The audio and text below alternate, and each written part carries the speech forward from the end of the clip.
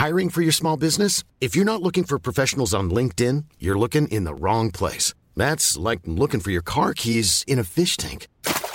LinkedIn helps you hire professionals you can't find anywhere else, even those who aren't actively searching for a new job but might be open to the perfect role. In a given month, over 70% of LinkedIn users don't even visit other leading job sites. So start looking in the right place. With LinkedIn, you can hire professionals like a professional. Post your free job on linkedin.com/people today. Burrow is a furniture company known for timeless design and thoughtful construction and free shipping, and that extends to their outdoor collection. Their outdoor furniture is built to withstand the elements, featuring rust-proof stainless steel hardware, weather-ready teak, and quick-dry foam cushions. For Memorial Day, get 15% off your Burrow purchase at burrow.com/ACAST and up to 25% off outdoor. That's up to 25% off outdoor furniture at burrow.com/ACAST. Hey, Dave. Yeah, Randy. Since we founded Bombas, we've always said our socks, underwear, and T-shirts are super soft. Any new ideas? Maybe sublimely soft. Or disgustingly cozy. Wait, what? I got it. Bombas. Absurdly comfortable essentials for yourself and for those facing homelessness. Because one purchased equals one donated. Wow, did we just write an ad? Yes. Bombas. Big comfort for everyone. Go to bombas.com/ACAST and use code ACAST for 20% off your first purchase. Hey everyone, Michael Anthony here. Van Halen, Chickenfoot, Sammy in the Circle.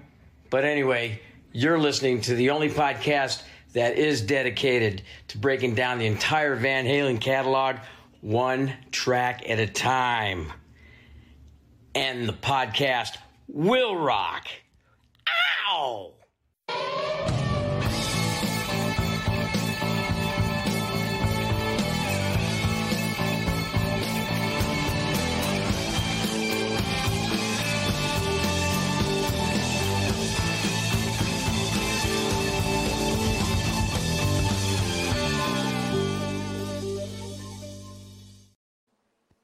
What is up, all of you rockers, rockettes, and everything in between? You have joined us for a new live edition of And the Podcast Will Rock. Welcome back to all of our audience. If you ever tuned into a live show, you know what's in store, or do you? Chances are yes, but what's in store is a night full of fun, great company, and great music. I am your co-host, Mark Kamier. With me, as always, Corey Morissette. Corey, how you feeling tonight? You ready to get this thing going? I am feeling great. We've been prepping for this live show all week. We did the big 100th extravaganza on Wednesday. You did. Got that all edited up and uploaded today, so that's available wherever you get your podcasts from. I'm working on the YouTube version. That should be up on the weekend, but figured why not? We need a little more Van Halen in our week. Let's just do an entire live show with like half of our patrons and a few special guests as well. So I've been looking forward to this one all week. How about you? Absolutely. Yeah. Just anytime we do a live show, it's always something to look forward to because we are not alone when we do the live shows. We always have a fantastic panel of awesome guests, usually mainstays within the show, honorary panelists. And that's what I consider every one of these people that are on the show with us tonight. So please welcome all of our panelists. We got Eric Sinich over here, Scott Everett, Ben Andriozzi, welcome, Ben, David Lee Smith, welcome back, Chaz Mataz, Brad Gould, and Heath McCoy, hashtag whatever happened to Heath Murphy. Welcome all, one and all. How you guys doing? Going good, man. Hey, happy 100th. Hey guys. Yes. Yes. 100 episodes. Congratulations, boys. Yes. Congratulations. We got room for one more, Christy. We got room for one more. True. Christy wants to hop on. We might get another guest along the way. Who knows? Hey, always room for one more. Yeah. And where is Kevin? The host. Kevin is out for dinner with friends tonight. He figured we weren't important enough. He went and made dinner plans with other people. So. Well, everyone hoist one for Kevin. What a job, right? That 100th anniversary show. Yeah, guys, very kudos. cool of him too, man. Yes. Really thoughtful. He reached out to me. Well I'm sure done. you guys, and he wanted us to all put in, word for the podcast. So. And we really appreciate that. Yeah, a lot of great comments from all you guys. Thank you very much for that. Yeah. Really appreciate it. He's out for dinner, but he'll be up for breakfast because that's just how Kevin Brown rolls. Bring that lunch played. bell. Bring the lunch right. bell. Well played. Eric Senich does put the cream in his coffee. He did tell me that. What was the one? He put that butter on his biscuit. Corey, if they want the after-hour show. Yeah. That's after a long night of being spanked. Further explanation will require a higher tier on our Patreon. So stay tuned. Corey, I need a decoder ring. I'm gonna need a decoder ring for this. The last time I was here when Chris L was on, what was the thing that we were laughing our asses off at about something about, I don't know, jizz and disappear? The come and go. It was the come and go. The ejaculate and evacuate. Yeah. Ejaculate. Oh my God.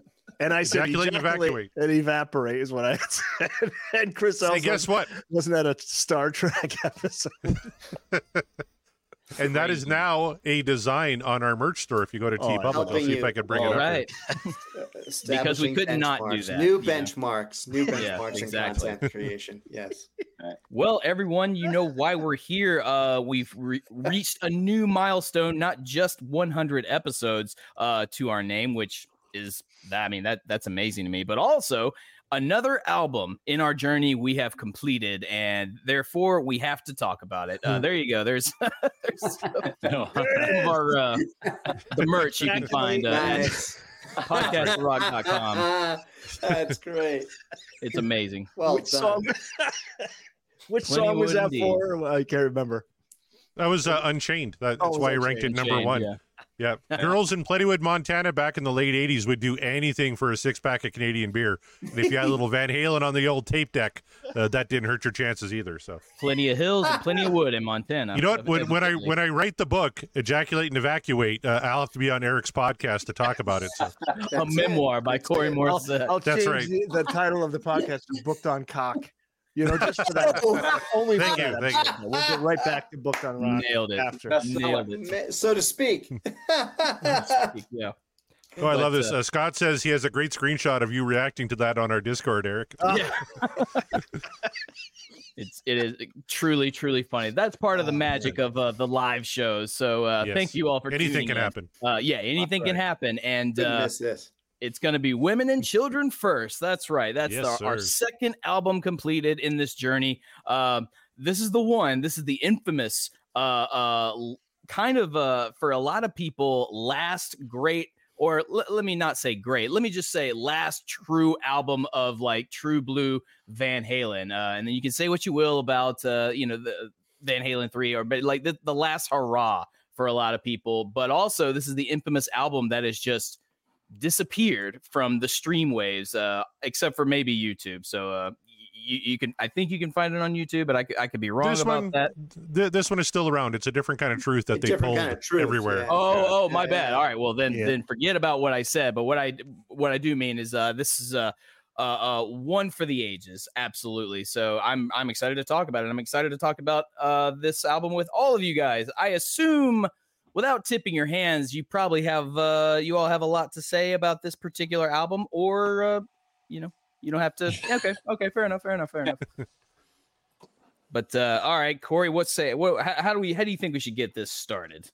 Maybe let's just do a round table, just general impressions of Women and Children First, because I tell you, coming into doing my own rankings, this was a very tough album for me, because I'm like, every single song is solid. But I don't know if there's that one that really kind of elevates it. Like, you can look at Fair Warning in whether you fall on the Mean Street side or the Unchained side. There's a couple of tracks that really kind of transcend that whole great album. Like, it's very solid, but there's a few tracks that you kind of put over and above. And this one here, it's like, man, they're all pretty good. Like, there's really not a stinker in the bunch, and it all kind of came down to personal preference. And doing the rankings, man, they were all over the place. We'll see when we get into it. Some tracks, some people on this panel put number 1, and other people on the panel put it number 9. Like, they're nice big variants in all the tracks, though. But we do have definitive winners 1 through 9. I can't wait to get into it. But yeah, let's maybe start with Eric, because he talks the most, and maybe tell us your initial impressions of Women and Children First. Oh, what an interesting album, because the first 2 albums are almost like mostly made up of the club days, and then you get a few songs, Jamie's Crying and Dance the Night Away, that were written during the studio process. But this is where you hear the band start to stretch out, Eddie start to stretch out, and he's still doing all these amazing things on the guitar, but he's really focusing on the songwriting more and experimenting with things. And you got some of like the heaviest of heavy songs from Van Halen, like Lost Control, Fools. But then you have Could This Be Magic? And something bluesy like Take Your Whiskey Home, and then the songs that have the amazing harmonies in a simple rhyme, and The Cradle Will Rock and Everybody Wants Them are the two most well-known ones. But this is probably the most underrated Van Halen album, possibly. Ooh, hot take, I would say, maybe it's because it's often overlooked. A lot of people. I mean, Fair Warning is talked about so much. Obviously, Van Halen 1 with all the hits, 1984 with all the hits. Diver Down hits, right? Diver Down. And then you think of this one, and it's like you just forget just how badass of an album it is. Oh yeah. And Scott in the chat says, aside from Diver Down, which I was listening to Diver Down earlier today, and I agree with them, because like even songs like The Full Bug, it's like, man, this should be a lot more popular than it is. It's going to be an interesting show when we finally complete Diver Down and we get another slew of panelists, probably not unlike what you're seeing right now. And because I know how people have talked about Diver Down, I know how people feel about the covers. I think Corey and I are probably the most positive on that album. So compared to the others, but we'll see what happens. I'm very excited to get into that. But before I do, we're going to talk about this one. So, moving along, Scott Everett, you're up. This is probably going to be the hardest album for me to rank. And I think it's day to day. My rankings could flip just because there is no standout hits, like Corey said. So I love the album, but it's not one of my favorites among the top 6. So I think I'm a little bit different. So it'll be interesting to see where my rankings stack up against everybody else. Probably not too dissimilar, but as Corey said, the rankings were kind of all over the place. Even I don't know the full scale of everyone's rankings, so it's going to be interesting for sure. Ben, this is your first live show with us, I believe? My first podcast, actually. Oh, wow. Well, you broke the cherry. Oh, wow. It's about, the late, the teens or so, Panama. And I love this album, even from the cover art, which is just stunning. I mean, the pictures that are taken on this album, I remember getting it and being like, oh my God. And after the first 2 albums came out, they were just, groundbreaking. But these Women and Children and Fair Warning were just like unbelievable. They brought it to a whole different level.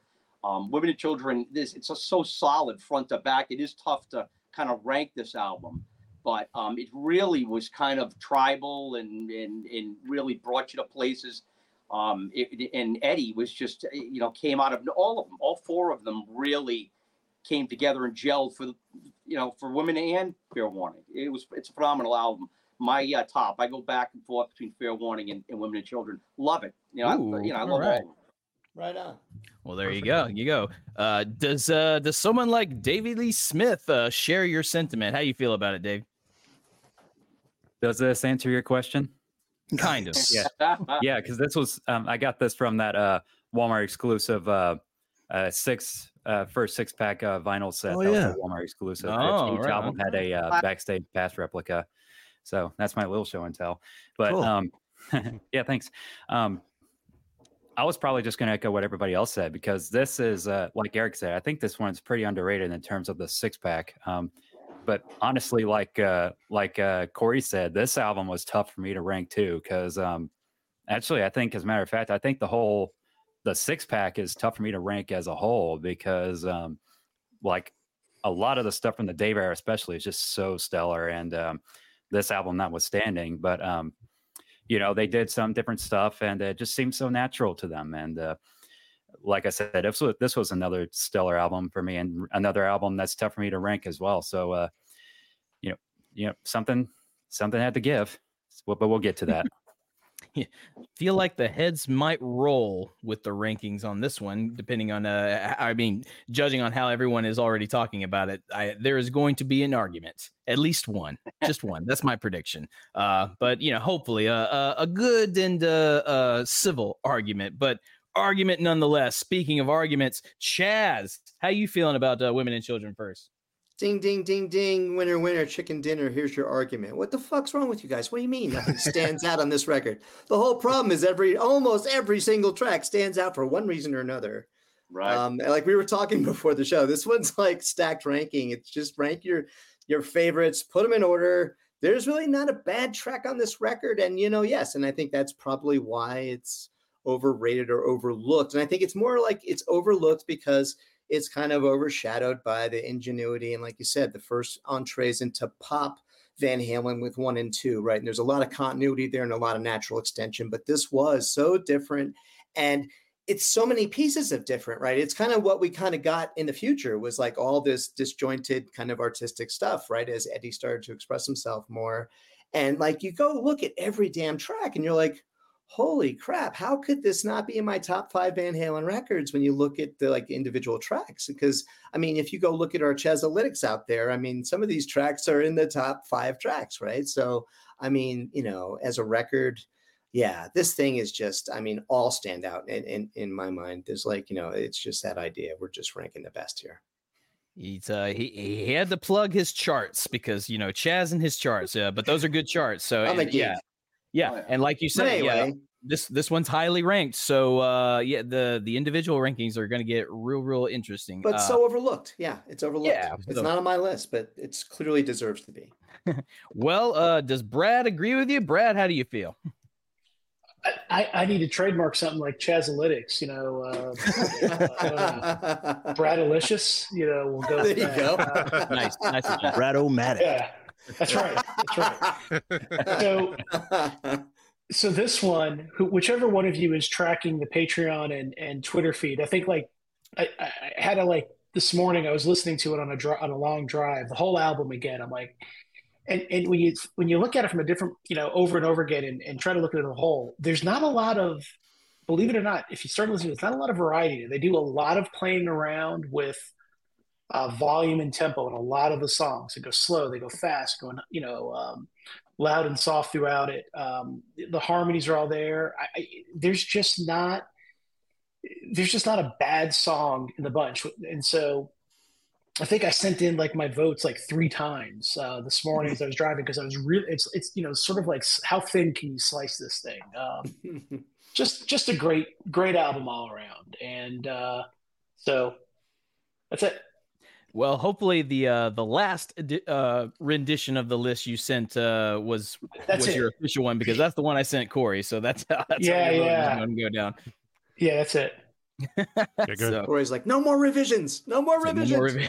And who do I get late? I get Chaz late, but his ballot. But his ballot is burnt anyway, because he bundled his number 1 song with Tora Tora for some reason. You got to rank Tora Tora separately. So we have a burnt ballot. There was a hanging Chad. We can't count it. A hanging Chaz. Like, you'll be left hanging with a hanging Chaz. That's all right. That's all right. That's good. They'll be talking about it. Way to go. You were too busy with the charts that you fucked up your ranking. Fucking infamous. Yeah. Embarrassing. But it's not embarrassing. Heath McCoy's not embarrassing. How you doing, Heath McCoy? Hey, how you doing? How do you feel about Women and Children First?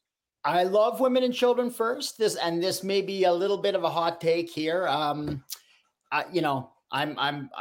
don't disguise my love of the Roth years. I'd put all the Roth stuff above the Sammy stuff, and I love Van Hagar too. But all the Roth stuff, including Different Kind of Truth, is all tops for me. But out of the original 6-pack, I actually think Women and Children First would be my 6th ranking. I love it. I love the album. I don't think there's hardly any weak tracks on it, but something's got to bottom out a little bit, and that one sort of does. It's a weird album. It's Van Halen's such a tight band, and those 6 all through their entire career. But if you think of those 6 albums, they're actually a really tight band. And this one, it's almost like, and this is not a bad thing, it's almost like the train is going to go off the track some of the time. There's this wildness, there's a wild abandonment to it, I think. And some of the stuff almost seems jammy to me, like a song like Fools. It almost seems like a jam type, so like a jam band type of song, So it's a little bit of a different album for that, and I think stylistically it is all over the place, and which is not a bad thing at all. But yeah, I love it. Despite what I just said, I love the album. Hot takes indeed. A little bit of backtracking, but he's staying firm with his bottom 6 of the six-pack. But look, honestly, if I really think about it, it came a lot closer than I'm comfortable sharing with making it to number 6 in my own six-pack judging as of right now. But there's probably 1 or 2 that still fall behind. But I don't know. We've still got time to figure that one out. But until that time, we shall rank women and children first. That's right. And for the rankings, we reached out to all of our lovely patrons, many of which are here, for their rankings, which they submitted. We also got some special guests. I'm just going to run through the list of special guests real quick. Yep. First off, we have Eric Senich. He writes for the Van Halen News Desk. He does a great podcast called Booked on Rock. You can also catch him on every other weekend working at the Ejaculate and Evacuate, selling discount Canadian smokes and beef jerky. My work there. Yeah. So go check him out there. We also reached out to Chris L. from Pot of Thunder, who said in his rankings, Darren Paltrowitz, of course, from the DLR cast and the Paltrow cast. He's had a ton of great guests on there lately. Like Darren's just been killing it. He submitted rankings. Author Steve Rosen, who wrote the book Tone Chaser, about his relationship with Eddie Van Halen, who's going to be on our show in October. Greg Renoff, I don't know if you guys ever heard about him. He wrote a little book called Van Halen Rising. He's probably the Van Halen expert out of everybody on the planet. Jeff Goebel, who I got to give Eric props for hooking me up with. He was able to send in some rankings. He writes for Van Halen News Desk as well. Yeah. And Darren's been contributing a lot, too, to VHND. Oh, awesome. Great, really cool. We also have the lovely Kelsey Van Halen, everybody's favorite. She submitted rankings. Greg Pareto, maybe you could tell us a little bit about him, Eric. That was another Eric find. He writes for Guitar World magazine. Oh, he writes for everything. I mean, Greg, you'll see his name everywhere. He's written a ton of great books, and he writes for wrote for All Music. You name it, he's everywhere.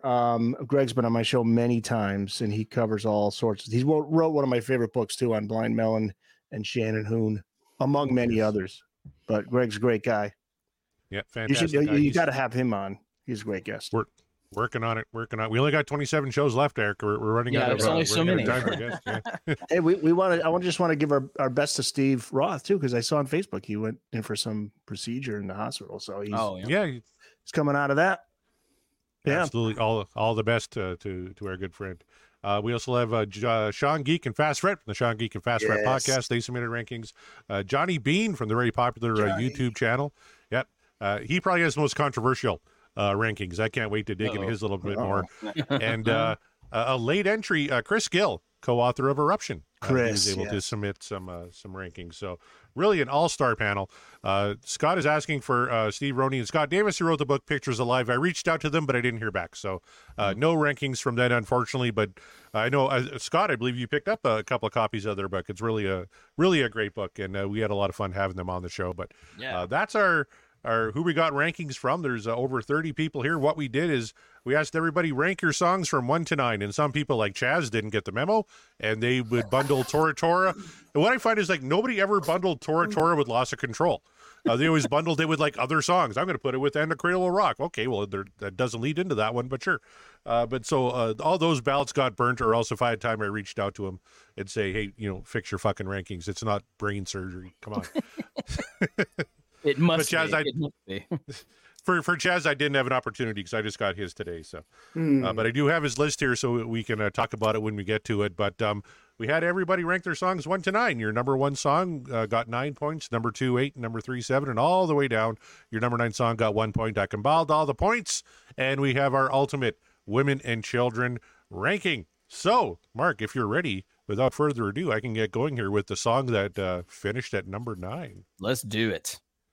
All right, so I'll just play a little bit of it, and then I'll bring the graphic in. Let's see if anybody can guess. This one, I think, is kind of obvious.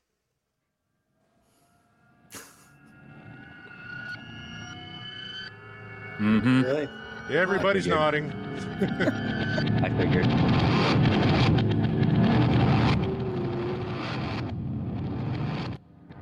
That's right. That's Tora Tora. Finished at number 9. It got 60 total points. Its highest ranking from people was 3rd. Its lowest ranking was 9th, or last. 20 people out of 30 picked it to finish 9th. So its final totals are 20 times it was picked 9th, 3 times 8th, nobody picked it 7th, 4 people picked it 6th, 1 person picked it 5th, 1 person picked it 4th, 1 person picked it 3rd. So Tora Tora, the little instrumental that leads into Loss of Control, finishing 9th. I can't say I was surprised. Is anybody?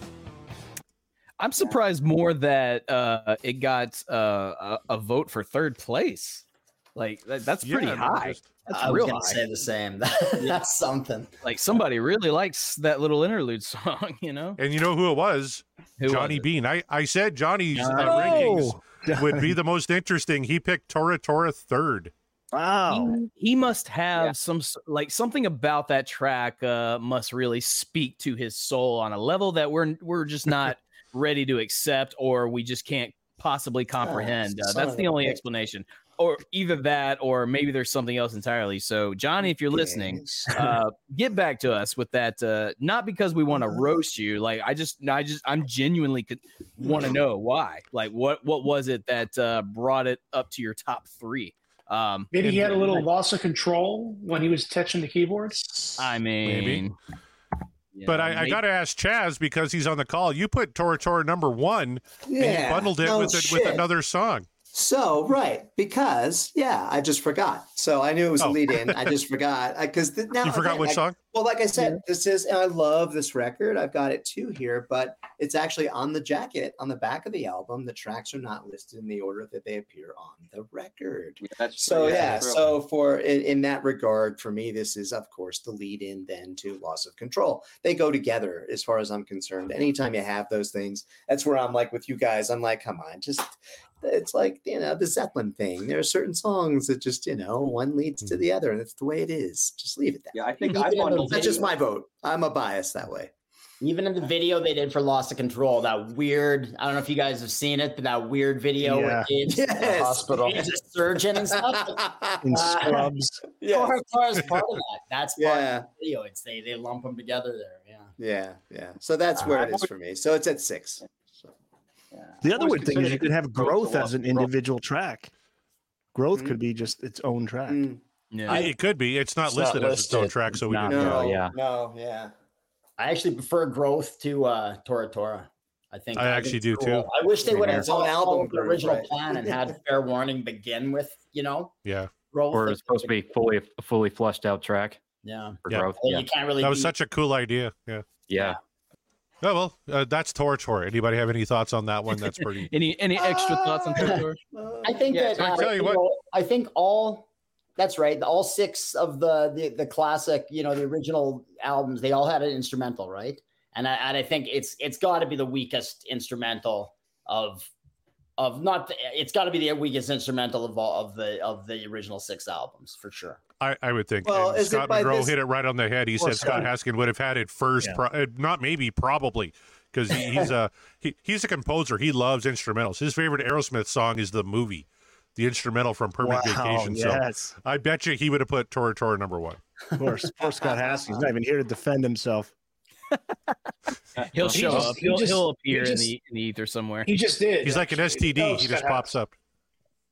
I'm going to say this though. I think it's a really good intro to Loss of Control. It's very smooth. It's very seamless. Where I think there's 1 or 2 where you hear a little bit of a staggering, like Intruder and Pretty Woman go really well together. And I feel like Loss of Control on its own, it's whatever. I mean, Tora Tora on its own, whatever. But it's really good with Loss of Control. So I think that too. They go together perfectly. Yeah. They're actually, they complement one another. Loss of Control is Tora's reason for being. Sort of. Right. I mean, well, it's like one of those like suction cup fish that ride along with the whales. What are they called? I mean, it's obvious. It's obvious. Remora on a shark. It's obvious some kind of self-indulgence for the brothers. I mean, as a track on its own, it's fine. So it's obviously low-hanging fruit, and I'm going to take that low-hanging fruit. But nothing wrong with it. It's just there.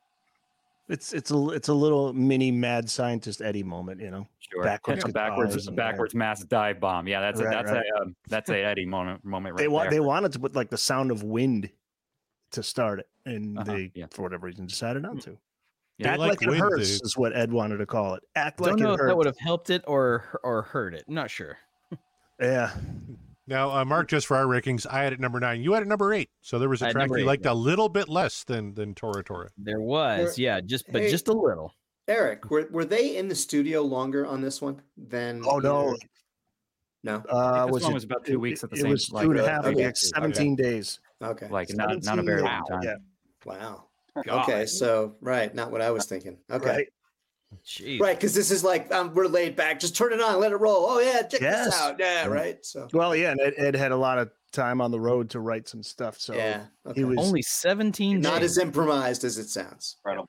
That's Okay, insane. getting them out of the That's studio. always their Can't- thing. It's really not as improvised as it all sounds. No, he spent Well, that's- hours, right? Even if it was that's just on the Dave, corner you of know? his bed, right? Well, Oh, he yeah. just Eddie Dave. by himself, but that's yeah, so Dave, right? I forgot yeah. the fucking words, and then the Right, next night, right. I forgot the fucking Yeah, yeah, yeah. I forgot the fucking words. Yeah, yeah. It's Never brilliant. gets old The for other me. day, somebody was I don't care. talking to It me never gets about- old. I It don't never gets care. old. But somebody the other day who's not like big fan, they were like, I'm not sure if that was like Dave just making that up or not, and I didn't want to ruin it for him, so I didn't say anything. I'm like, it was made up. Like you've seen That was WWF, right? Yes. Yeah. Yeah, exactly. All right, well, Dave. that's number 9. Let's see what all of our panelists think Lost of Control, Tora Tora should have led into. Is it Lost of Control? Is it a different track? Let's find out. The track that finished in number 8. And it's Lost of Control. Really surprised by this one. I'm really surprised. Lost of Control, 106 total points. One person had it at number 1. 2 people had it at number 9. So it finished 9th twice. It finished 8th 8 times. It finished 7th 8 times. Finished 6th 3 times. 5th 5 times.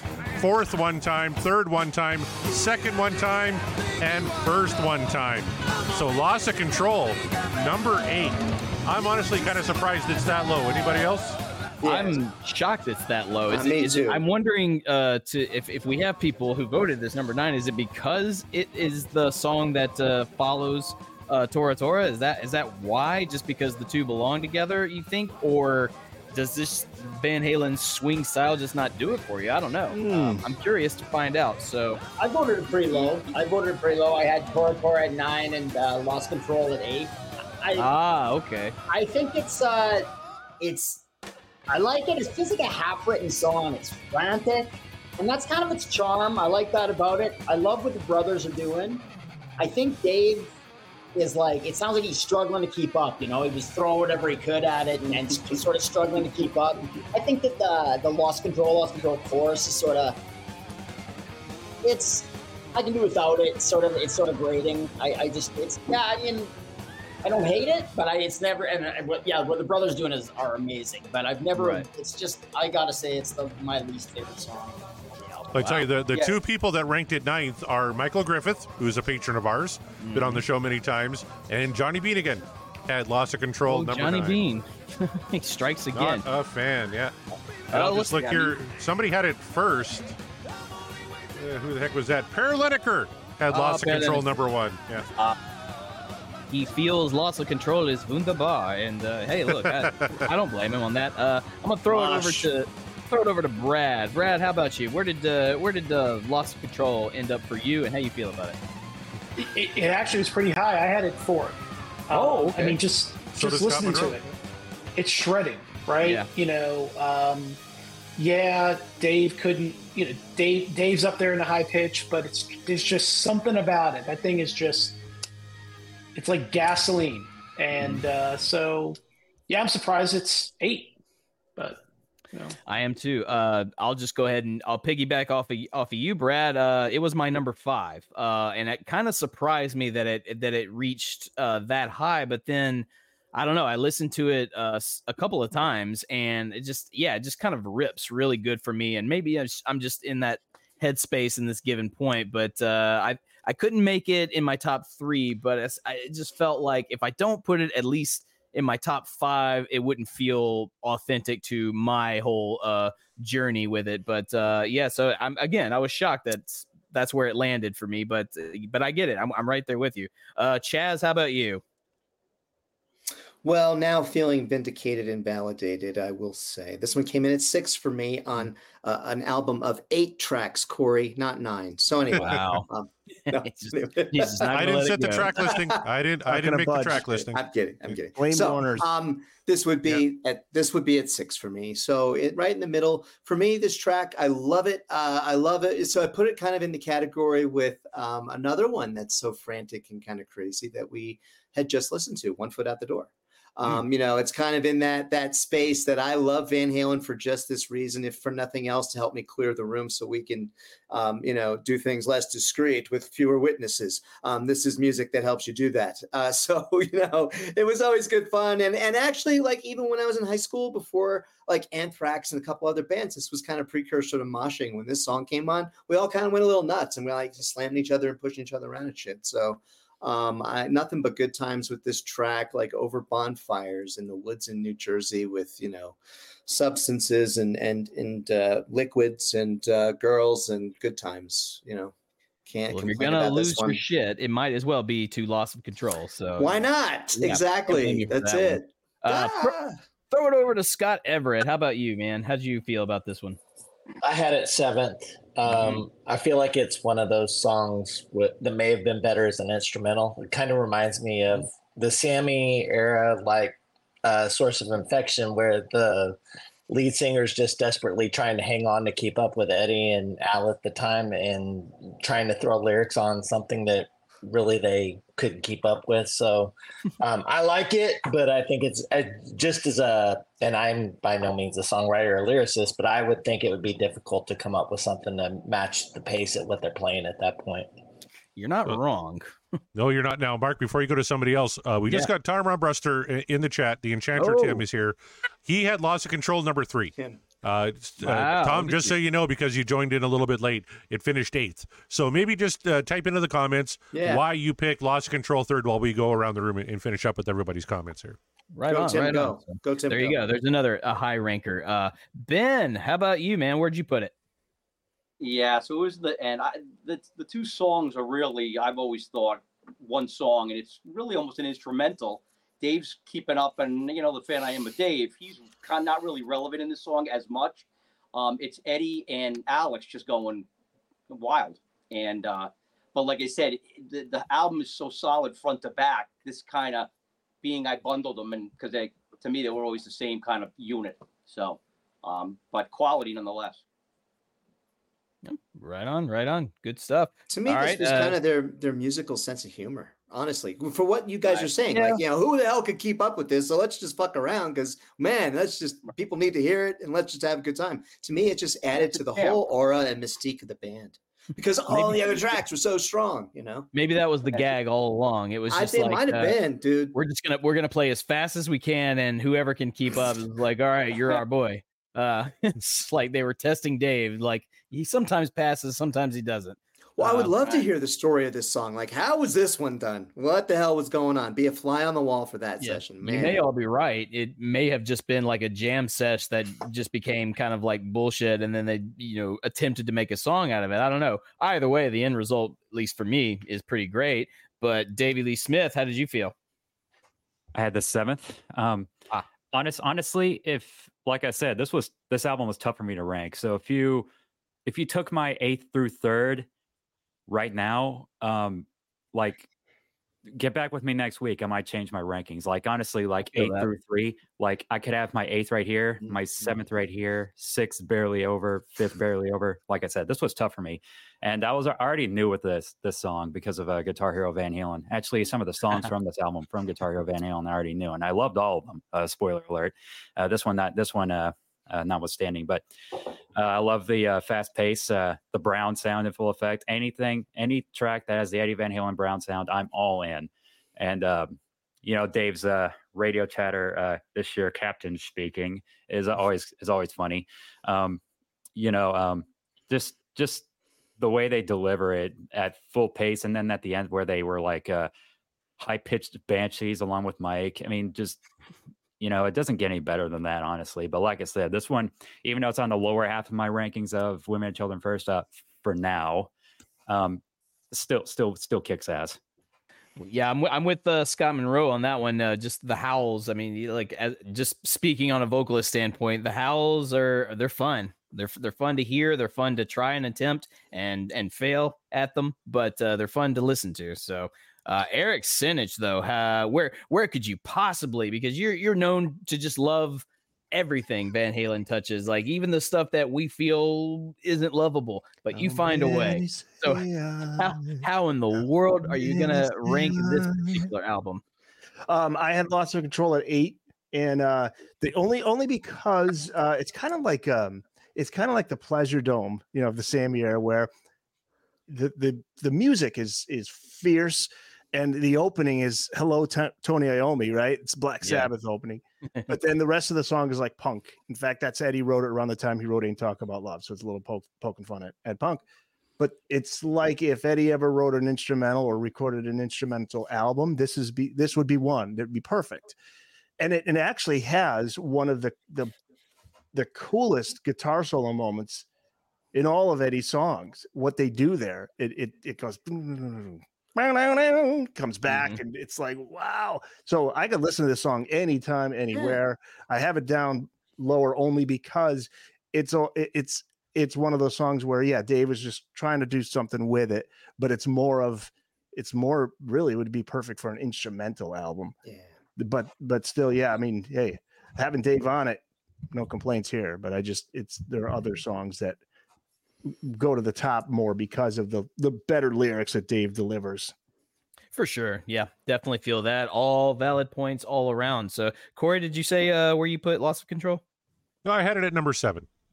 So I kind of agree with Davey and Eric there. Instrumental, I think, would have worked a little bit better.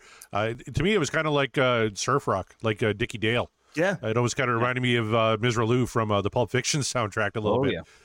So it kind of gave me those vibes. Yeah, I kind of I check out on the chorus a little bit with the Loss of Control and all that, but musically this thing's phenomenal. But on an album of really solid songs, and like Davey said, check with me in a week, it might be number 3. Who knows? Like one just barely over the other. To me, it's kind of like the Inside of the Dave era. I know you guys weren't big fans of the song Inside. I love Inside, but it's same kind of vibe and feel, right? Just they're totally just fucking around, but the proficiency of that fucking around, I wish I could do that, right? Just real quick.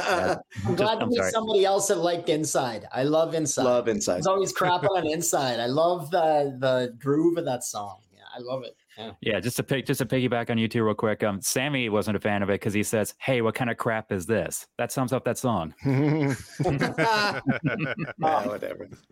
I had a friend who said it sounded like Pink Floyd, an old college roommate, because he wasn't into Van Halen much, but he loved Pink Floyd. And I was like, yeah, I guess so. No, I'm not into Pink Floyd, so that makes sense. Not the one I would have gone to, but sure. We'll go. One of these days, I'm going to cut you into little pieces, right? Sounds like that. I suppose so. Well, there you go. All right. What do you think? Should we go to song number 7? Well, we gotta. I'm curious to know. All right. Well, first of all, Loss of Control. When we did our poll, 85.6%. What dreams are made of. So not the lowest on the album. Nope. Still passable. People still were pretty keen on it. Yeah. The lowest on the album is the next song in our rankings here.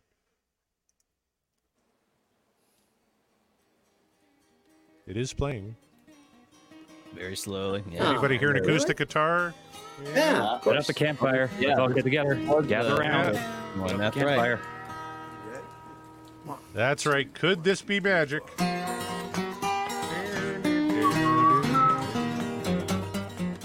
Finishing at number 7, Could This Be Magic? Total points, 107. Just 1 point above Loss of Control. So if Chaz had to burnt his ballot, that may have made the difference. Who knows? Its highest ranking was 2nd. One person ranked it 2nd. Its lowest ranking was 9th. 3 people ranked it 9th.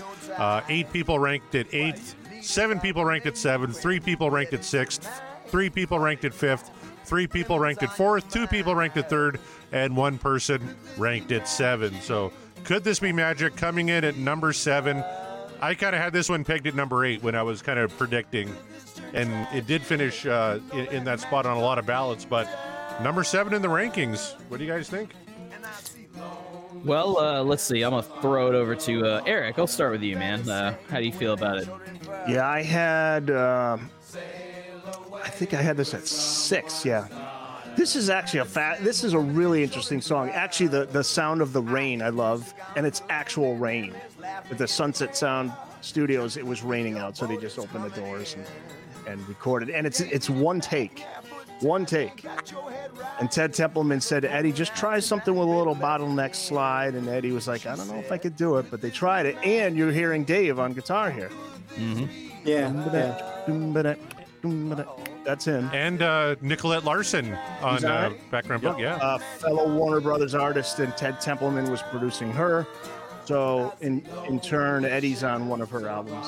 Yeah, it's a really interesting song, and it's very cool. And it's this is like really more of what Dave would start doing in his own solo career. Definitely a different sort of vibe than the rest of the album for sure. But sometimes Van Halen's really good about doing that. Scott, where did you have Could This Be Magic? I had it at 8. Just kind of a throwaway, fun Van Halen song. I kind of love the interplay between Ed and Dave during the lyrics and that sort of stuff. It sounds like they're having a lot of fun in the album, which I appreciate. But it's just one of those songs, like, they're having fun, but it's not my favorite song on the album. Fair enough. Yeah, that's I kind of I echo that sentiment, but we'll get there. Ben, how about you? Yeah, I had this at 7 too. I love this song. Sail Away with Someone's Daughter. I mean, it's classic. Better save the women and children first, and I think it goes with the cover and the rescue with them on the front cover. It's unbelievable. It's just a great campfire song. Just jam. Love it. Blues. Campfire jam. That's like perfect way to describe it. That's very accurate. Absolutely. Davey, how you feel about it? That's at 8. Like I said, this is kind of an unfair pick to kind of compare with like the all the other songs on the album, because all the other songs are the rock songs. So it's kind of I feel really bad to put this down at 8 because I love this as well. I love this a whole lot. I love the fact that they don't take each other. They seem like they're having a lot of fun together, and they're not taking anything seriously, and it's just so much fun, and I laugh along with it. And it just seems so natural with them, especially with some of the stuff like this they would do in the throughout the 6-pack. Like, I guess another good example, I know you guys haven't talked about this track yet, but Big Bad Bill is Sweet William Now from Diver. I'm Sandra, and I'm just the professional your small business was looking for. But you didn't hire me because you didn't use LinkedIn Jobs. LinkedIn has professionals you can't find anywhere else, including those who aren't actively looking for a new job, but might be open to the perfect role, like me. In a given month, over 70% of LinkedIn users don't visit other leading job sites. So if you're not looking on LinkedIn, you'll miss out on great candidates like Sandra. Start hiring professionals like a professional. Post your free job on linkedin.com/people today. Burrow's furniture is built for the way you live. From ensuring easy assembly and disassembly to honoring highly requested new colors for their award-winning seating, they always have their customers in mind. Their modular seating is made out of durable materials to last and grow with you. And with Burrow, you always get fast, free shipping. Get up to 60% off during Burrow's Memorial Day sale at burrow.com/ACAST. That's burrow.com/ACAST. burrow.com/ACAST. Down, not a rock song, but it just or hey, I guess Happy Trails too. It just all seems so natural with them, and they're not taking anything seriously, and it's just so fun with them, and I laugh with them whenever they do this kind of stuff. And the acoustic bottleneck is cool, and Dave playing acoustic rhythm, and it's just country blues. It just fits in with Dave's style, and Dave can only sell this song so well. So this is in his wheelhouse for sure. It's funny you mentioned Big Bad Bill. Scott Monroe in the chat also shouted out that one, and he called this, in his words, "It's cute." He said, talking about that song and Can This Be Magic? So Damn's fighting words. Yeah, Cute. I'll give you cute. The condescending cute. I don't think Eddie would have liked cute. I don't know. Probably not. But look, yeah, even Jeff Brewer is jumping on that as well. Hilarious. Yeah, but, call Al Van Halen cute. I don't know. I don't know. no. Well, Chaz, we're going to you. Do you echo the cute sentiment, or do you got stronger words? This song is so cute. I love this song. Where'd you put it? I love Big Bad Bill. It was it would be 8 for me, or 9 in the context of me combining the two. So it's last, but I love this song for everything it is, everything that I echo everything that Davey Lee said, man. Absolutely. Nothing bad about this song at all. It's just in terms of my ranking favorites, it just had to come in somewhere. And yeah, I'm more of the, brown sound crunchy Ed, but I love it for this, the spirit of the band. It's here on full display. And that's why there's such a contrast between, what we know and what we've come to know about the relationships, right? But what came across and what was really being put forward, man. I really was like, this was a band of brothers and they were having a blast. And I just wanted to be a part of that shit. And this is a part of that, like the culture of Van Halen to me, like coming across beyond the music. You can definitely hear the fun. That's absolutely true. So I get you there. Brad, where did it fall in line for you? Right at 7. Great harmonies, right? But that's what this is. It's clever lyrics and great harmonies. Dave played a little guitar, but the harmonies were so good that to me, I moved it up the list, right? But yeah, I can see the Big Bad Bill connection as well. So there you go. Just like, can't wait till we get to that one, because then now I'm just going to be listening for all the chemistry magic isms and all that. Heath McCoy, where did it fall for you?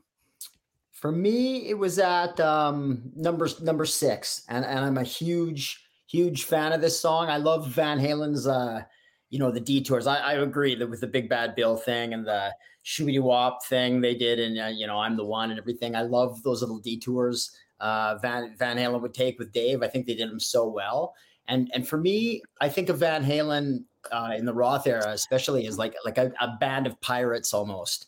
And this song speaks to that so perfectly. This lonely ships upon the water, better save the women and children first. It's like a pirate, campfire pirate song, or a sea shanty or something. Or I love the country blues vibe of it, and I think it feels so genuine too. Like it was a lark, but I don't think it was a gimmick. Like I think it's actually this naturally comes out of Dave, and I just love it. There you go. There it is. For me, I kind of echo what Chaz has said and Davey Lee, and this came in 9th place for me. Not because I think it's a bad song at all, not because I just like absolutely hate it, anything like that. It's just ranking this album, as you all have said, was difficult, and that one just sort of just for me felt just a little bit out of place with the rest of the vibe and the flow of how Women and Children First go. And I know that's kind of odd to say when you really think about the tracks, and it's like there's a flow. Not at all. Yeah, there's a flow, but there's not like a it's only again what Chaz said, like, give me Crunchy Eddie, and I love me some acoustic stuff. And when Dave does acoustic blues well, he does it very, very well. That's his wheelhouse. So this fits for him. So though it's my number 9, not shitting all over it. So that it had to go somewhere. Something had to give. Yeah. Yep. And I put it at number 8, and I think largely just because it's been stuck in my head for 2 weeks straight. Like out of all the songs, I listen to this record front to back so many times. Out of spite, I put it at 8 because all week I'm walking around the office. You better save the women and children. Oh yes, pissing off everybody I work with. Yes, earworm, big time. Classic. So, you bastard! Oh, I got to shout out Sean McGinnity. He put this number 2. He was the one who ranked "Could This Be Magic" number 2. So he must have like. I'm assuming he's probably played it a whole bunch, or he just has like a connection with it in some like deeper level. So, again, I'm not going to shit on him for it because it's a good track. It just for all of us, it had to go somewhere, and it's just a little bit low. This might be the most varied album in terms of rankings. You get all different kinds of stuff. Right. Yep. That's right. This is an outlier track. I mean, that's for me why it's kind of removed. It's at the bottom because it's an outlier. It's an outlier. And for the fans who voted in the poll when we did this song, it was the lowest ranked song on Women and Children First, 81%. What Dreams Are Made Of. So It's still much better than pretty much any Sammy album we've done. That's what I wanted to say. Thank you very much. There you go. Unreal, man. Unreal. What are those numbers going to come in at? 27 more tracks. Jeez. All right. Should we take a listen to what finished number 6? Please.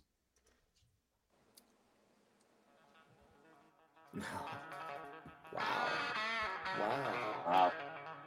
Well, we got some surprised faces on the call.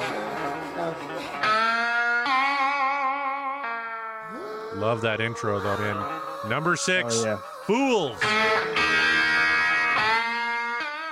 All right, total points 133.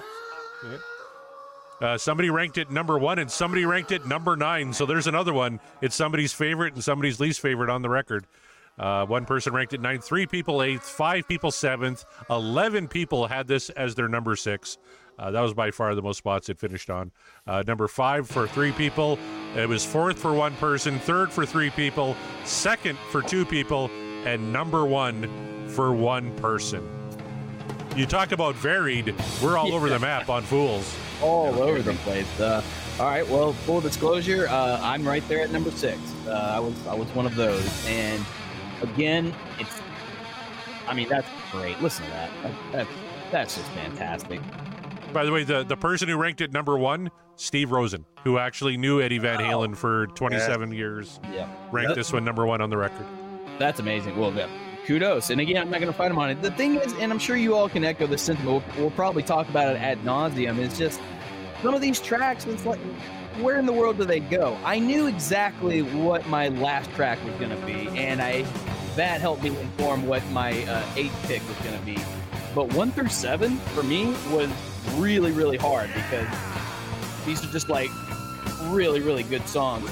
Fools is a terrific song, and I wanted to kind of get it in my top 5, but it just barely didn't make it. But again, it is a dirty riff, Scott. It is not indicative of how like piss poor or really great the song is. I mean, because it's fantastic, but something had to give. It had to go somewhere. So I imagine you guys probably had like the same reaction there. Ben, how about you? Where do you think? Where did Fools fall for you? Yeah, I had it at 6 as well. The lead in this is unbelievable. The shades of Eruption, the shades of Spanish Fly. Yeah, it's a wild song. This could have gone higher. I kind of fit in number 6. Again, nothing so solid, but yeah, I would say. I agree with Jeff in that should this be higher? Yeah, probably. And I actually thought I was going to take a lot of flack for having it at my number 6. But I was like, well, hear me out. But I'm glad I wasn't alone in that venture. But how about Heath McCoy, though? Heath, where'd you have Fools?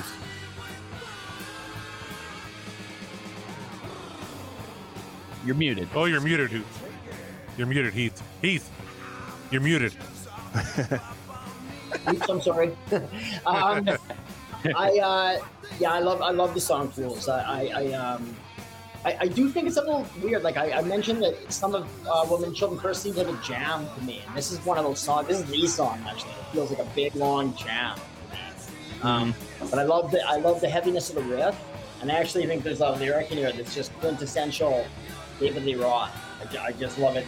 Don't want no class reunion. The circus just left town. Why behave in public if you're living on a playground? Like, that is such a cool lyric. That's there in a nutshell is why David Lee Roth is such a great lyricist. Nobody would ever think of that, and it's just such a. It just comes out of left field and encapsulates the song, and love it. Yeah, I agree. His lyrics come out of left field, that's for sure sometimes. But where did you have it ranked? I had it ranked at number 7. So okay, so not far off there, around the same point. Scott Everett, you seem like a Fool's man. Like, was this pretty high for you? I had it right here at number 6, and that's how good this album is. I think, in that the songs all are kind of muddled together because I like them all the same. There's no standouts. I hate to say there's no standouts, but I like all of them kind of the same. So, I mean, the the bass beat and all that stuff is just fantastic, and Dave's lyrics are fantastic on the songs. That just, again, what a great album it is that this is sticks. And again, it makes you think about poor Dave's parents trying to keep him in line. And I think that's where these lyrics are coming from. God help him with his rambunctious little ass running around. It's monkey time. Couldn't imagine. Couldn't imagine. They called him, right? Yeah. Monkey time. Made a career out of it. Yeah, but Eric, how about you, man? Where's Fools for you? I'm actually not happy with my original ranking. I had it at 7 and Could This Be Magic at 6, but I should switch those around. Because now listening to this, I'm reminding myself that was not the right call. Yeah, this is such a great tune. It's one of the early Club Day songs, and it's got that loose as a goose Alex playing on drums. Listen to Mike. On the solo, it's so cool because you hear Mikey on the bass too, thumping away, and Dave's vocals are. This is Dave at his best vocally, lyrically. This is classic Van Halen. I'm very mad at myself right now. I need to redo the ranking. Very good. Very good. Okay. Well, it's kind of like what David Lee alluded to earlier, in that tomorrow you could have a completely different idea of where your rankings will go, and then next week something else. I mean, I feel that. I said that about Fair Warning. I said this is my list now, but I guarantee you next week it'll look completely different. So no worries. I kind of applauded the creativity of I applaud the creativity of Could This Be Magic, but still, it's Van Halen's a rock and roll band. It's a rock and roll song. It's true. They do it very well, like no other. Speaking of David Lee, where'd you put Fools? I was the lone fourth on this one. So, like everybody said, I like the whole mini solo thing that Eddie just tears it up, and Dave doing his best. Robert Plant, Janis Joplin, David Coverdale all in one tribute there at the start. I'm going to take from what my friend Lou Figueroa from the Ridiculous Rock Record Reviews podcast said, because recently they reviewed Women and Children First not too long ago. And he called it Dave doing his best tribute to Robert Janis Coverdale. So I can't not hear it. Yeah, now. that's probably the best way to put it. And then that mini solo. And then it just comes into a complete stomp fest, and quintessential Van Halen tune. And Dave's lyrics, like Eric said, some of Dave's creative lyrics, he knows what he's writing towards. Angry young schoolboys, and exactly. He must have had and at the end, what he's doing is a little. Scat zab zabidoos at the end. He must have brought in Gene Simmons at the end. He must have brought in Gene Simmons at the end. He's like, yeah, you're right. Thunder. Oh, Gene. You're a very handsome and attractive man. Handsome. What is this, Gene? Enough about me. Let's talk about me. Robin trying to take a writing credit, though. Brad, where did Fools fall for you, man? I was at 5 on this one, and it's like a dirty blues song, and I have to agree with what everybody said. Although, like Eric, I'm annoyed with his rankings too. Right, Eric, go back and fix it. I'm so mad at myself, Brad. Yeah, exactly right. But it's like such a narrow band. When I said earlier, it's like it's just thin slices of onion. They're all so close right in the middle of this that it's and this one sounds like David is very upset with teachers, and then he gets a little bit older and he's in high school and he appreciates them later on 1984, right? Nice. But it's just what class it was. right, but it's just a fun song, right? And that's the way I look at it. It's definitely got like a almost like a smoky honky tonk blues feel just jam, and so I can definitely I'm a Nashville person, so I definitely hear what you're throwing down on the honky tonk feel of it for sure. It's sometimes I can't not hear it, and anyway, echoes in my brain, and it just until I just go crazy. But Chaz, did you put Fools any higher, or are you right there with us?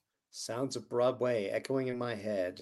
Yeah. You can hear that stuff walking down any block, right? And from door to door. So Just about. right, yeah. So all right, this one, in deference to you guys, I ranked "And the Cradle Will Rock" number 1, right? So for me, it would actually come in at number 2. This would be my number 1 song on the album. So it's on my list at number 2. Yeah, my hanging Chaz is going to be infamous here. It's totally screwed up your rankings. Magic would have been bottom of the list for me, like I said. But this one is definitely for me just again the whole spirit of Van Halen, everything I love about the band, the dirty rawness of it. Wasn't really comprehending that this was a club track, and I don't know why I had missed that. So the feel is there. This is for me just like the reason I picked up a guitar, man, was to make it sound like that, especially the intro, and then just the damn, just the stank, just nasty brownness of this tune. For me, this is the best of the Brown sound, with the two of them, with, like you said, sloppy, really loose Al and honky tonkin' grooving Eddie. That's it. That's the Brown sound.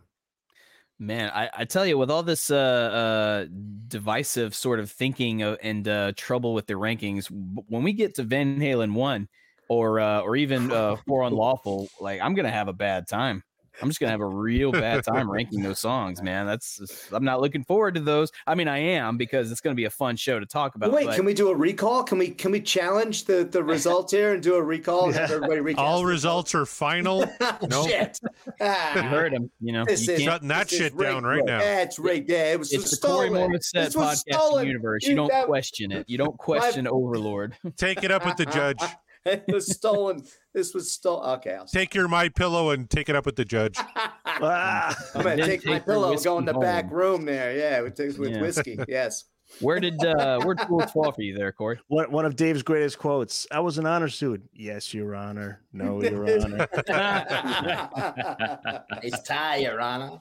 You got it. I had Fools number 5. So it was, right in the middle for me. I really dig Fools. Jeff Brewer had it at number 3, pretty high for him. That's actually about as close as Jeff and I think I've ever gotten on a song. So I'll take that. I was looking at who ranked it 9th, because we're all kind of positive on it. It was actually Nate from the Deep Purple podcast. What? Ranked Fools 9th. No way. Wow. Interesting. Kind of surprised on that one. Yeah. Nate, please reach out. Explain yourself. I'm genuinely curious. But this is no doubt the most varied ranking Van Halen album of them all, I think. Yes. Yep. Tom Armbruster had it at 8. Wow. Low interesting. Yeah. Just I guess he suffers no fools, that Tom. He's an enchanter. He certainly doesn't. No, if I make a mistake, he's quick to point it out. So. Especially with the way the bass stands out in this track. I'm surprised, Tim. Yeah, the bass player in the group, you think, good call. Boy. Absolutely. Yeah, they're coming. What did Dave said this was a heavy duty Broadway shuffle. Right. I thought that was a great way to describe it, right? Sounds like city streets. Now, everyone's doing Louis Armstrong now. That's not David Roth anymore. Everyone turned into Louis Armstrong like, Dave doesn't sound like that. I'm sure he tried. I see trees of green. You saw him on Ellen. Come on. Yeah. Oh, fuck.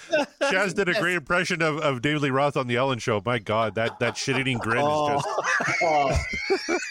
What the fuck was that? He's wearing his suit and that... Oh, Lord. That was embarrassing. Strike that poor boy down. When I met Dave in New York City, I got a picture with him, and I didn't look at the picture until I got home. And when I got home, and I got to show it to you guys, I got it somewhere here. And I look at the picture, and there's me, and there's him.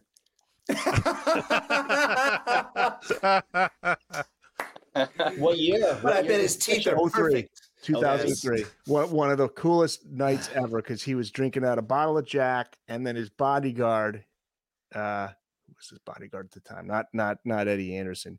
His bodyguard kept lighting up cigarette after cigarette, and he's bullshitting with Jack White, and he's talking about movies with Jack White, and he's doing all this. And my friend knew his sister, so that's how we got backstage to meet him at the Beacon Theater in New York City. And my friend's girlfriend comes walking up to him, and she puts her hand on the railing, and she says, "Dave, my boyfriend knows your sister." you know, and she's just trying to be friendly with him. And oh God, he sees her and he locks her pinky on the railing and he said, "Hey, baby, so baby, you ever see National Geographic? You ever see the pictures there? National Geographic." I remember hearing that. And she's like, you know, and she's like, she went back and she's like, "I think Dave just hit on me." And then my friend took his bottle of Jack, half empty bottle of Jack, while Dave wasn't looking, took it. And sure enough, they just refilled Dave, you know, gave him another bottle of Jack. That exchange sounds borderline either like super inappropriate or just very informative. But I'll never forget, like walking down you go like this old school hallway and just, you know, cement walls and everything. And from miles away, I knew I can hear the laugh. You know, the Dave laugh. I was he's in there, man. He's in there, you know. And you walk in and there he is. And everybody's going around. This one fan was like, "Dave, you're the reason I got into music because you." And Dave's like, all right. You know, and now he's kept it short and sweet. I was like, "Dave, I don't know what to say to that." Yeah. No, Dave was cool though to all the fans. He was not a prick. He was not arrogant. He was really cool. He was really. And now he's wandering around. Man. He loves his job. Oh, totally. Yeah. Yep. And now he's wandering around hotel rooms in Las Vegas, waiting to hear his music coming from a room, so he can bang on the door and say, "Hey, that's me." And young kids go, "What are you talking about, Grandpa?" I heard you there playing Van Halen. I'm David Lee Roth. David Lee Roth, and I'm right across the hallway. You're like, "Cool, buddy." Yeah. Hold on, I'm going to do a YouTube video of some karate moves. The guy that looked in front of my hot tub with a midget. Oh my God! The look on that guy's face. He's like, "Who are you?" Yeah, what the fuck is this? Do I have to call the police? But Mark, we've been invited on the DLR cast again. They want to talk about David Lee Roth's YouTube channel, and I think there's a lot of material there. I don't. Are they sure that they want me on the show because I don't have anybody. No, I have nothing nice to say about any of that. I think we would tune in, Mark. Yes. Mark, you mean you don't like Dave doing the jazz hands? I got to tell you, I don't. I like none, like zero, nada of anything I've seen from that YouTube. Like, in fact, who is that for? With your gummies? I mean, gummy company, man. I go out of my way to tell people, I dare you to check that YouTube channel out because it's fucking bonkers, and I just don't get it. And tell me who the fuck that is for. Who is searching YouTube? Like, I wish I could see a grandpa with like a bag of cheeseburgers and some on. What the fuck is he thinking? I fucking love his stuff. I love his YouTube channel. Oh man, Dave is amazing. Attaboy, Chess. Yeah, I love nuts. I love him. I love Dave, but some of these videos, like we're so insane. I was putting up a lot of those videos for a while there because he was talking about Van Halen and stuff, so there was something there to work with. And then as I got off way off track, like Jeff, talking to me, and there was one of them I put up, and Jeff's like, I don't know if you should have put that one up. You know, I was like, yeah, Jeff, he's a little out there, you know. I just don't know like who's around him, or is anybody around him just to say that's not cool. You can't do that. I think we've mentioned that. I think we've talked about that. I don't think there's anybody like pulling the chain back, going like, nah, maybe not that one, Dave. Like maybe think about that. Like no. Kevin Brown put it best when he said it's like the grandkids going to Grandpa and saying, "You don't need to be on TikTok, Grandpa. Technology has passed you by. Give me the cell phone. You just watch TV or whatever. Put your slippers on." They need to do social media. Favorite Louis Armstrong album for you. Here you go. I think they're all old though, and I think they're all old, and he keeps hearing to empty the vault. He's getting confused about which vault we're talking about. His personal vault versus Eddie's 20 vault. years ago. They're from 20 years ago. Yeah, right. The last record he did, right? David Lee Roth or something like that. Wrong vault. Diamond Dave. But most of these guys, who's telling them no? That's what I'm saying. He's surrounded. Nobody's going to dare tell him no. He obviously owns it all. He's just using his content. And here we are. Like if I was with Dave right now, and Dave's like, "What'd you think of my YouTube channel?" I love it, Dave. Right? Yeah, exactly. Love it. Yes. Yeah, I mean, it's brilliant. Like really it's interesting stuff, Dave. Like you are a creative genius. Very cerebral. People just don't get it. Like it's so out. It's brilliant. You just don't get it. Yeah. But the cool Dave, like Alan Alan from the Tapes Archive just put up a really great interview with Dave from '85, and that's the fucking cool Dave, man. That's rock and roll Dave, you know. Yeah. And he will forever back in be the day. Diamond Dave. Yeah, back in the day though, he was the lure. I mean, it was the entire band, but David was a showman. That guy, the coolest motherfucker. This guy in the world. Yeah, that's throwing the bass early on. That's why, I would argue all four of them. It was unbelievable. Yeah, his stuff might be whacked out, Eric, but come on, man. I still love him as much as that. Yeah, I'm with you, guys. As Van Halen. I love Dave, man. He has a sense of humor. We are all still talking about him. Love him. That's right. Right here we are. Yeah, here we are. You can't take that away from him. You can't take that. Chaz, you wanted to take Mark to task because Mark said Sammy was the better musician. Remember? Then I got the context that he was talking about versus Dave. I think Dave has great musical sensibility. No, I don't think he's a bad musician, but no, to Mark's point, I think Sammy's more musically inclined, or if you were to look at the structure of his songs and the way he approaches the craft differently than Dave. But no, I would argue that Roth is a hell of a musician in his own right, and it goes beyond his voice. It is his entire musical sensibility, his showmanship, everything he brings to it. No, man, I love breaking balls on David Lee Roth all day, but at the end of the day, he is the man for me. Yeah, he definitely is a showman. But I respect Sammy. I respect his songcraft. I was a fan of the Red Rocker. I had the shorts in high school and the t-shirts, and I bought his clothing line, and I liked him before he joined Van Halen. So no, I appreciate him, but I think they're just different. And to say that one's a better musician than the other, I would say one's more musically inclined, one more technical. I'm with Mark musical. on this one completely. It's like, I get what you're coming from, but I said what I said, and I'm sticking with it. That's why I love you, man. You just stand right with it. That's cool. That's cool. I'm with Mark 100% on this. You know, Dave's a performer. Mm-hmm. Dave's a great lyricist. He's a musician. Sammy's a musician. I will say Dave is like you said, Chaz, I'll give you credit. A musician in his own right, and definitely he's lyrical. The man moves lyrically. He definitely has a musical sensibility to him. You can't take that away, because if he didn't, then he would not be the showman that we know him for. He would definitely not have lasted very long in Van Halen, to even the extent that he did. But just on a musicality, strictly technical musicality level, I'm giving that one to Sammy all day.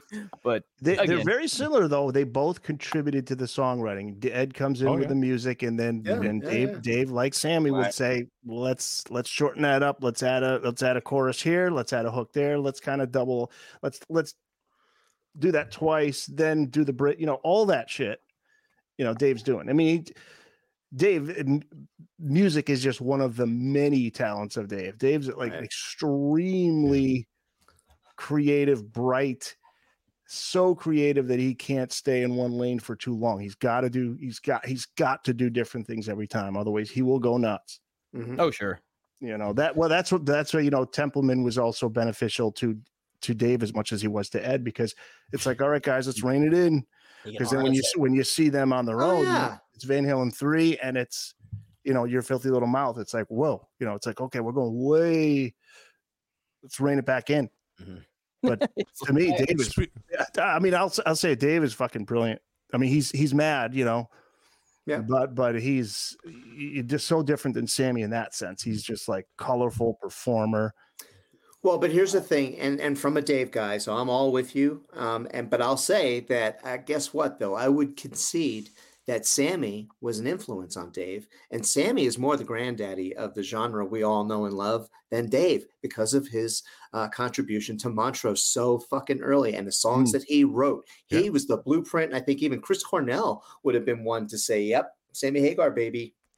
Montrose. I don't know, man. I think you're giving Montrose. I love Montrose, but I think you're giving him too much. I'm so glad you brought up the Montrose thing, because I was thinking that. Speaking of the R4 podcast again, I reviewed that Montrose album not too long ago on R4, and I mentioned that Van Halen back in the club days, they covered the song "Make It Last." Yeah, and they did that in one of their bootlegs. So you could totally hear the influence from Montrose, and maybe Sammy was in the back of Eddie's mind, because when they had that, I mean, because you could totally hear the influence, especially influence on all of them is a point. You know, Sammy was an influence on the whole genre beyond Van Halen. I mean, Sammy influenced the generation. Yeah. Well, Cabo Wabo is Make It Last. It's influenced by Make It Last. Yeah. No, totally it is. It's a remake of it, really. But there's certain things the brothers brought to the table, and there's certain things Dave brought to the table. Yeah, I don't think totally. Dave brought Montrose to the table. Like, I don't think Sammy was an influence on him. I don't think. No. Oh, I don't know. Yeah, I don't see that. Know. Yeah, I Sammy was all trying to do all that showman stuff early on. If you ask Dave, he will absolutely say no chance. He would never admit it. But come on now. Didn't Templeman want to put Sammy in the band before Dave? I mean, come on, right? Yeah, Going way back. Yeah. Right? So they were all there at the same time. Yeah, I think there was more influence than anybody gives him credit for. Including and especially Dave. I got to put this train back on the tracks before we get more Sammy versus Dave. We're talking women and children first. Yeah. Yes, right. We're talking about song number 5. So let's start playing song number 5. Oh, yeah. 12-string Rickenbacker.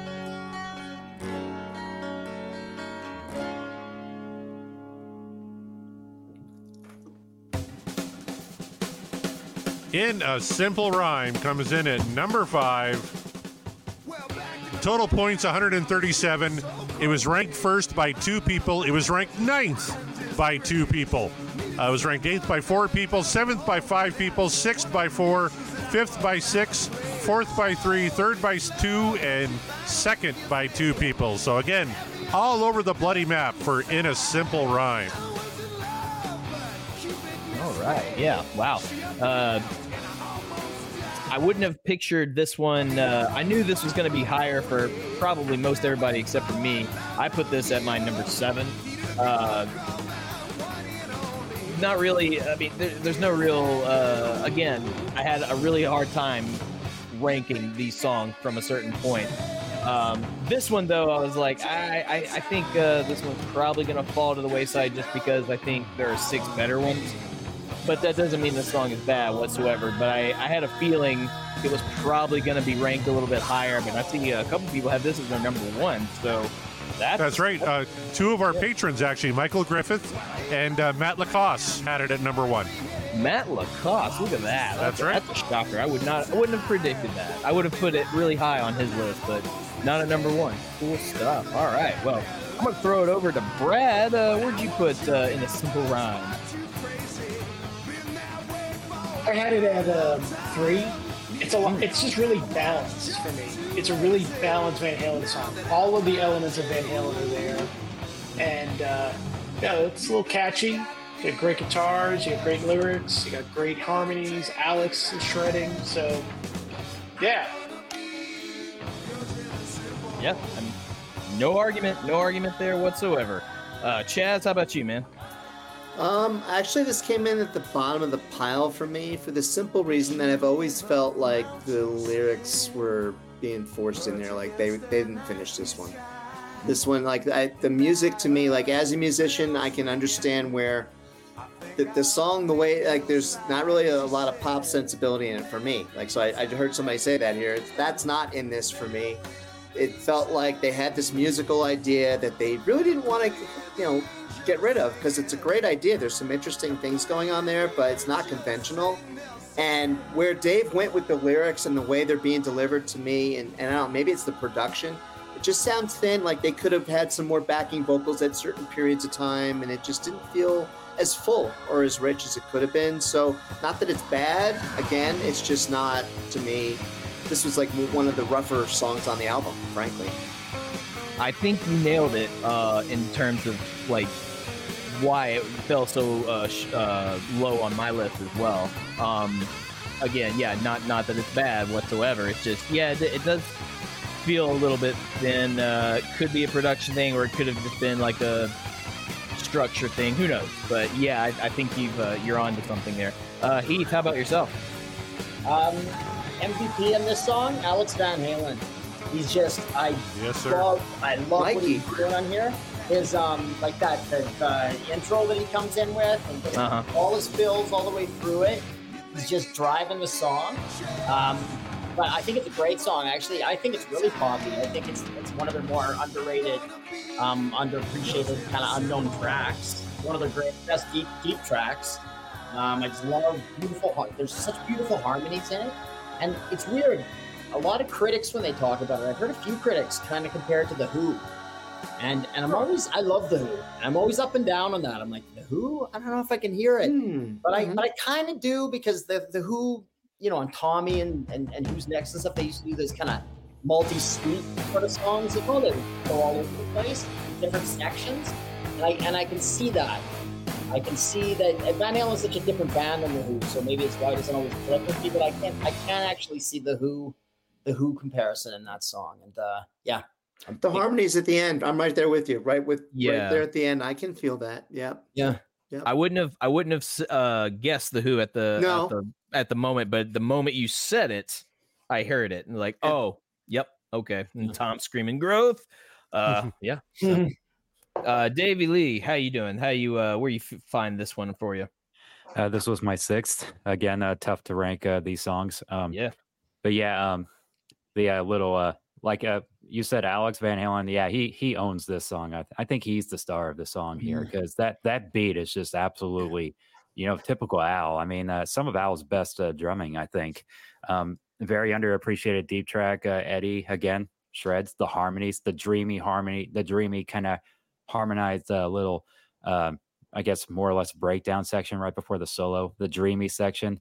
And then growth really would have been cool if it would have been a flushed out track, or maybe start off Fair Warning, or maybe just had flush out a bit more. But yeah, again, this was tough for me to rank this, but yeah, totally one of their underappreciated deep tracks, I think.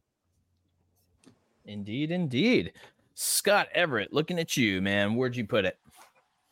I had it 3rd. I overlooked this song for years, and then the 2015 tour started. We were all on the Van Halen news desk, following the chat to kind of see what the set list was going to be on, and it was there. And it was like, what? They're playing that? And then that's where kind of growth picked up, where everyone found out what growth was. We were all researching what the hell growth was, because they were playing it in 2015 as well.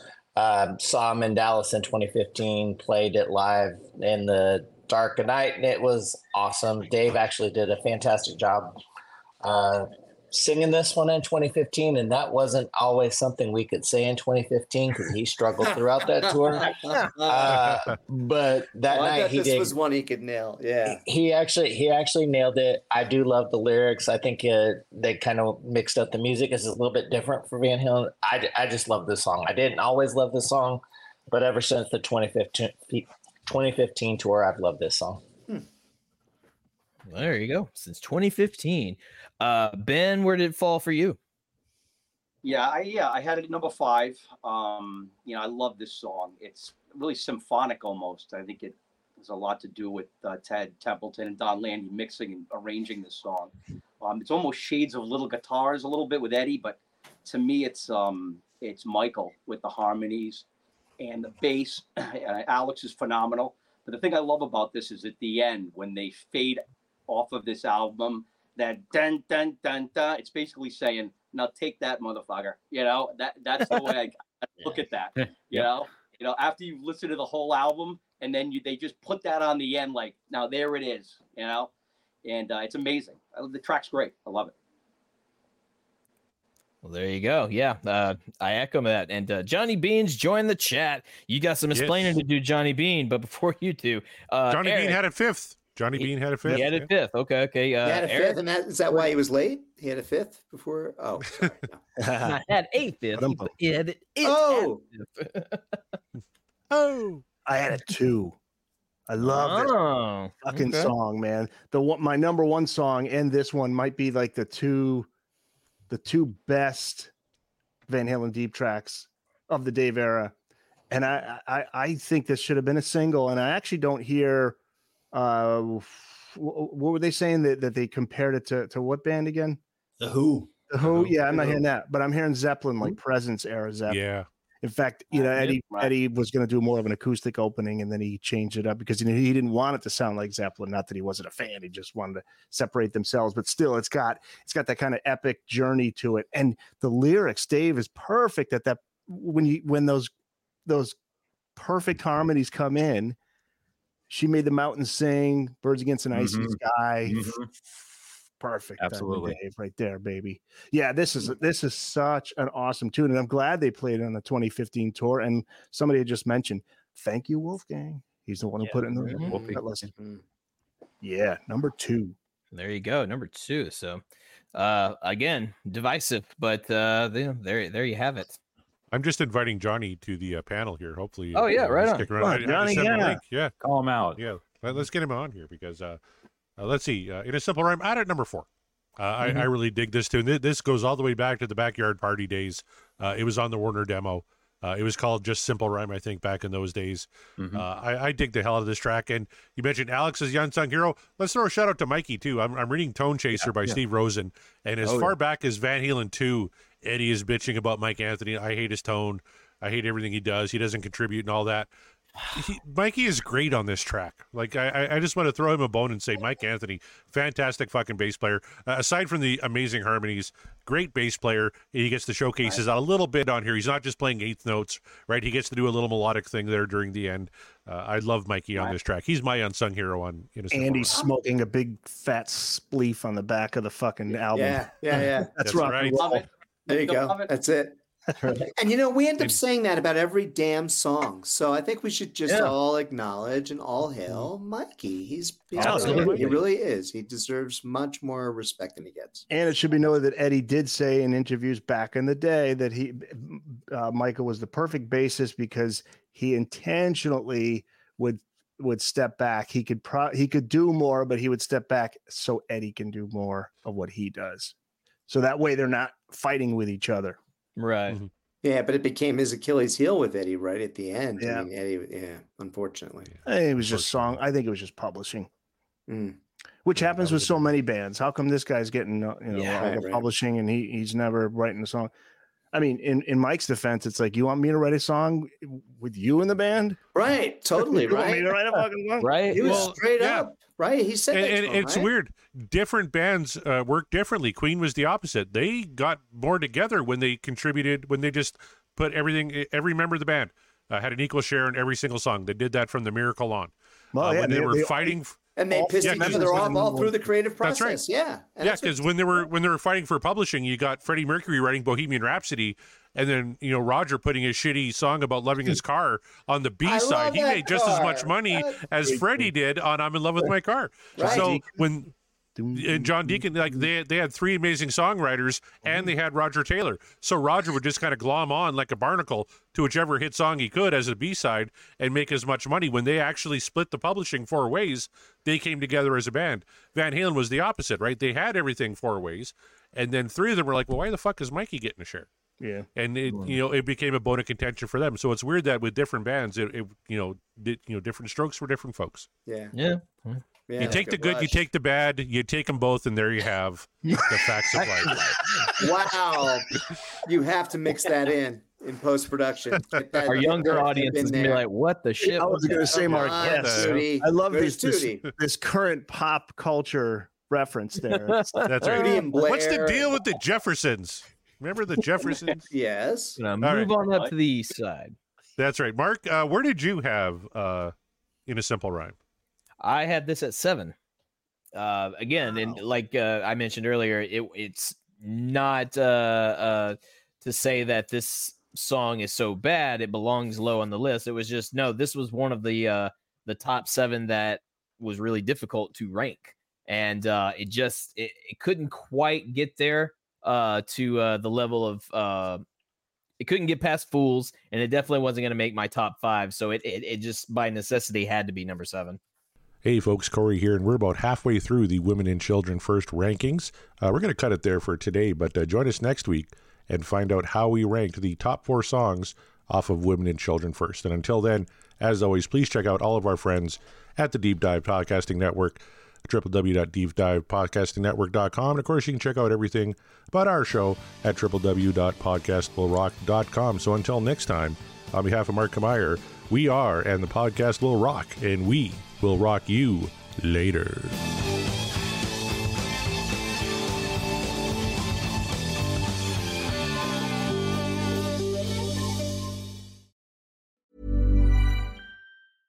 Mom deserves the best, and there's no better place to shop for Mother's Day than Whole Foods Market. They're your destination for unbeatable savings, from premium gifts to show-stopping flowers and irresistible desserts. Start by saving 33% with Prime on all body care and candles. Then get a 15-stem bunch of tulips for just $9.99 each with Prime. Round out Mom's menu with festive rosé, irresistible berry chantilly cake, and more special treats. Come celebrate Mother's Day at Whole Foods Market.